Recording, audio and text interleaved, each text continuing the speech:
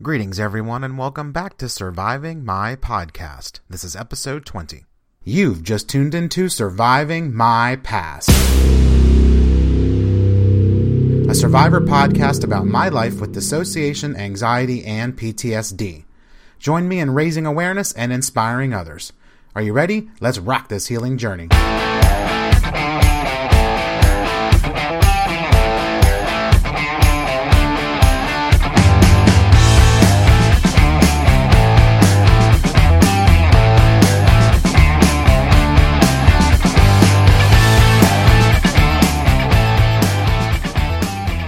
And we are back. Thanks so much for joining me. I'm super glad to have you here. Definitely stoked that you're listening. And if you are a first-time listener, welcome. Welcome to the show. I'm glad that you're here. I'm glad that you found it, and I hope that you'll enjoy it. If you are a regular listener, welcome back. Always glad to have you here on this journey with me. And let's see if we can jump right into this today. So I thought I would talk about hypervigilance.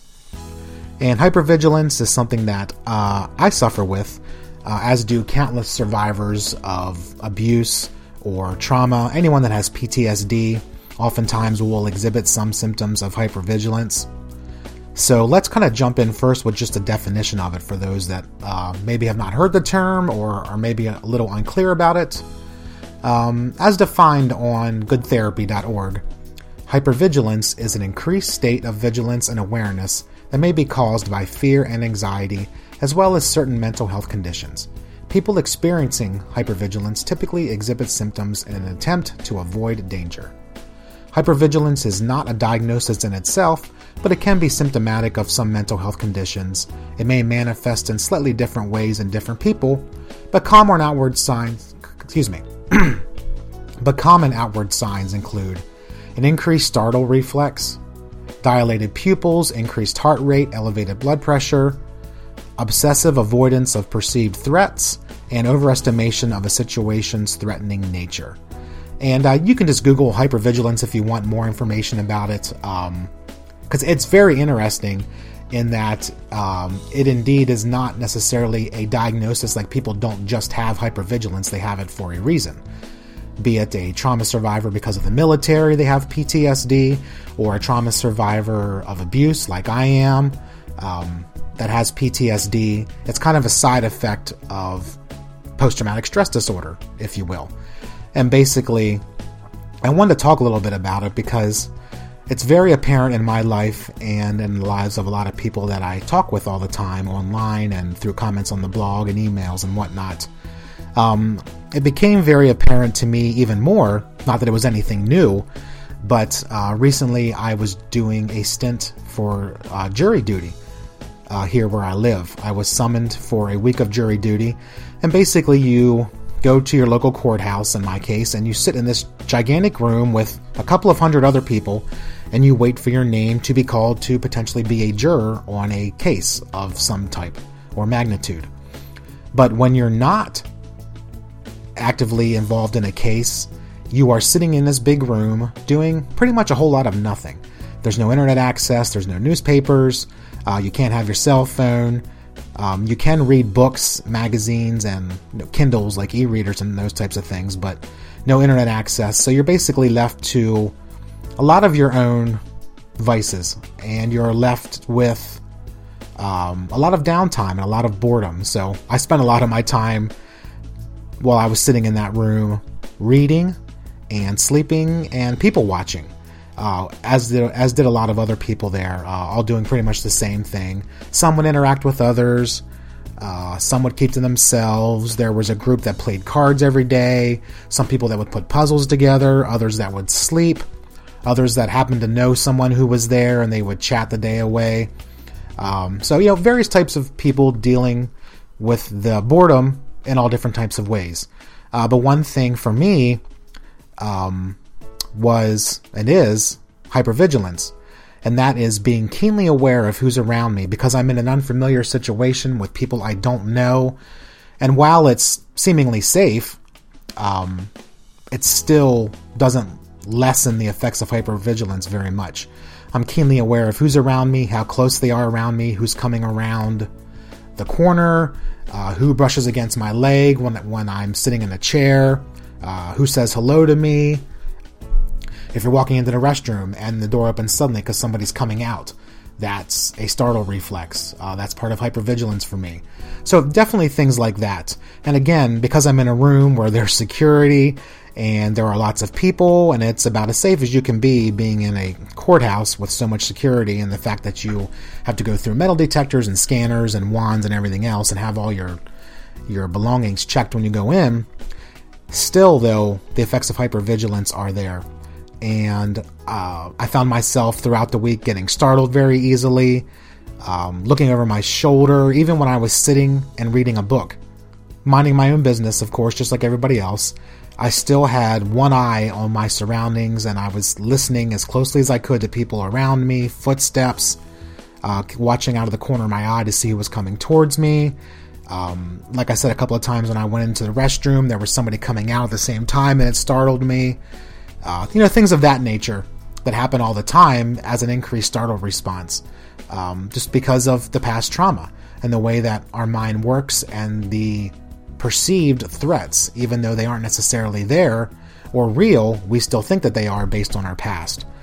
Some other ways that hypervigilance affects me, and maybe it affects you too, is at work. For example, my work, there aren't a multitude of people, and I've been there a long time, so I know everybody, but I work in a cubicle, so there are people that sit behind me and catty corner to me, and my boss's office is behind me and to the left, and he likes to come up behind me and tap me on the shoulder just because he thinks it's funny when it startles me. And it does drive me nuts, and he knows it, but he still does it, and it's something I just have to live with. That's a whole story for a whole nother day about dealing with it and talking to others about it. But when you do that and it still doesn't help, sometimes you just resign to the fact that you have to live your life that way. And, especially when you're at work, because you have to go there all the time, it's just part of my existence. So anyways, moving on, I have 2 monitors at my desk, and I keep a mirror taped to one of the monitors so I can see who's behind me. So oftentimes I'm able to head off at the pass anybody who's coming up behind me with an intent to startle me or not. I know who's coming around me, so I feel better. But because I get tunnel vision and I get laser focused when I'm working on something at work or elsewhere, I oftentimes don't always look up, and that's when somebody startles me. And sometimes it's on accident, and I don't begrudge them or hold it against them, but it still freaks me out, and I jump sky high, my heart races, and I just get all flustered and my face turns red. It's just really exhausting because it happens all the time. So, it's just something that I live with. Again, work is a very safe atmosphere. I've been there a long time. I know everybody. Nothing bad is really going to happen there, but I always think that there's a threat of something happening, and I'm always very aware of my surroundings, way more than the average person who gets startled every now and then. Another way happens at home. Obviously, I know my way around my apartment. There aren't that many people here, and for example, if I'm in the kitchen making something, or I'm sitting on the couch watching TV with my back towards the hallway which goes to the kitchen, sometimes one of my sons will come around the corner and not even try and startle me. Like, they'll just walk around the corner and I will freak out and jump sky high and usually yell, not yelling at them, but just yell and freak out because, I'm startled and I'm so focused on what I'm doing that I wasn't paying attention to myself, that I wasn't paying attention to my surroundings, which is odd because I normally try to pay attention to my surroundings. So when I don't, the effects of hypervigilant are even more exacerbated because then I jump even higher, I yell even louder, and like my heart rate goes from a resting beat to like 1,000,000 beats a minute in like a split second. So even someplace safe, again, like work or at your house, hypervigilance is very, very present, very prevalent. Another example would be when I'm driving. Now, being vigilant when you're driving is not a bad thing. In fact, it's a good thing. You want to be aware of your surroundings, obviously, and what's happening around you, but not to the point where you can't ever focus on the road and you're so worried about every little thing every second that you don't even actually ever get out and drive in the first place, or you're so scared that you drive yourself up a wall because you are just so worried about somebody around you, behind you, in front of you, cutting you off, everything, that you aren't able to have a balance between being vigilant and being careful, and being so vigilant and so over careful that you can't actually pay attention to what you're doing or enjoy the ride to wherever it is you're going. And that can sometimes keep people from even going out, as I said, in the first place, because they're so afraid of what could happen and so aware of what might happen that they just figure they're just going to stay home and avoid that altogether. So that's something that I know hypervigilance affects people in that way, because I've talked to them about that and they suffer from that. People that have interacted with me on the blog or other survivors I've talked to on online Twitter chats and those types of things. So it affects people in various different ways and to varying different degrees. And again, I want to stress hypervigilance isn't just about being a survivor of childhood sexual abuse like I am, or narcissistic abuse, like I am. Anyone who has PTSD can have hypervigilance. Whether you get it from the military or whether it's from some type of trauma that you suffered, it's very hard to deal with, and it's very frustrating because you feel like you live your life always on the edge and you can't ever fully relax. Another example would be, for example, even when I'm in my own house, at night, if I'm laying in bed and my son knocks on the door, it'll freak me out, and I'll get startled. Like if I'm just kind of half asleep or I'm laying there playing on my phone and I'm just really either not paying attention, which is odd, or I'm still paying attention of what could happen, that even the slightest sound of the cats running up and down the stairs or my son knocking on the door freaks me out. So it's hard to kind of deal with it, because whether you're totally vigilant about what's around you, or you're laser focused on something and not paying attention to what's around you, or you're as relaxed as you can possibly be, you're still always feeling the effects of hypervigilance in some way. And as a survivor, I can tell you, and if you're a survivor or someone who has PTSD, you can attest, it's just not a fun way to live life. One of the things that I do to try and deal with it and combat it, if you will, is to really just reassure myself that I'm safe. Say to myself, you're safe, nothing's going to happen to you here, you know these people, you're in a familiar surrounding, you can take care of yourself, nobody's going to hurt you, nobody's going to abuse you. So being a survivor of abuse, even though the actions and the trauma didn't happen like a spur of the moment type of thing, like a surprise, I was groomed and over time. But the fact is that ever since then, hypervigilance affects me, and that I'm always worried about who's around me, who's going to hurt me, as I said before, who's potentially going to try and do something to me. Even though I'm an adult, I can take care of myself now. That's just one of the side effects of it. So, as I said, it affects so many people in so many different ways and to varying degrees. Everybody gets startled now and then, but, as I said, it affects survivors and those with PTSD in just an exponential way. So I thought I'd share that with you today. And if you have hypervigilance, I'd love to hear about it, how you work through it, how you deal with it, strategies that you've learned. Maybe you do what I do, in that you have written yourself notes to keep around your computer, around your house, in the bathroom, in the kitchen, to reassure yourself that you are safe.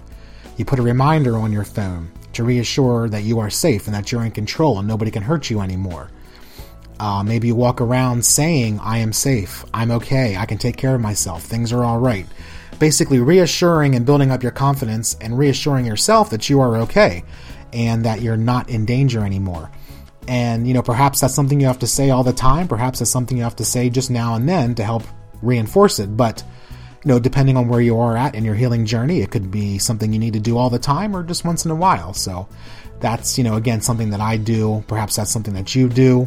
And it does help, because the more that we reinforce that mindset in our brain, and we retrain our brain to deal with situations in a more positive, reassuring, calm, non-threatening way, we can rebuild those neural pathways and retrain our minds to not always look at every situation as being something where we are potentially in danger.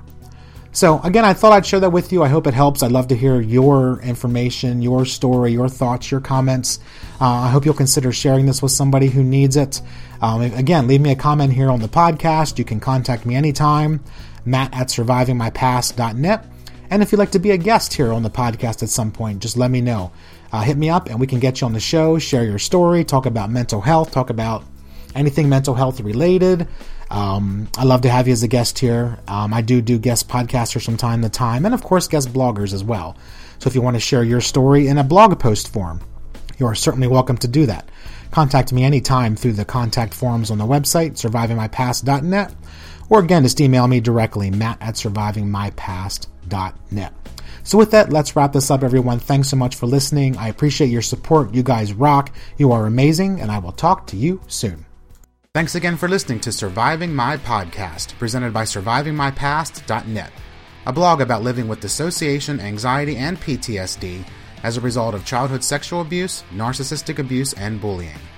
My opinions are my own, and I do not offer any type of mental health or physical health advice or treatment. I encourage you to seek out the help of a professional therapist or medical doctor for any mental health or physical health needs. I'm just a regular guy sharing my story of survival and hoping to inspire others. Please be sure and follow me on social media. You can find me on Twitter, Facebook, Pinterest, and Instagram, all at Surviving My Past. Have a great day and rock your survivor journey.